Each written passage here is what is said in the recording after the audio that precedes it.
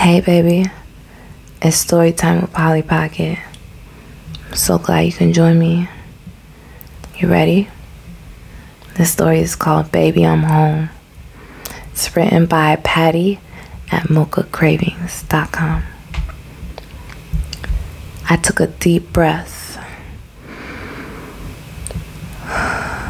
exhaled, then closed my eyes, and there you were. Your deep, sexy voice transported you from the phone to my home, where I greeted you at the front door. What are you wearing, you asked? It's a trick question.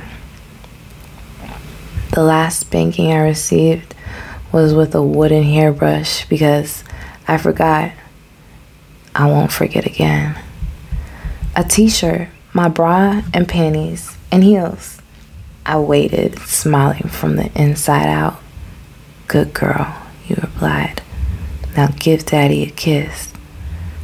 What are you making for dinner? As I prepared an Asian stir-fried dish and salad, you came up behind me, brushed my hair aside, and kissed my neck tenderly while slipping one hand into my bra and another into my warm panties. Your touch was a welcome distraction. As you softly stroked and pinched my nipple, I moaned, and you instantly felt the effect in your hand.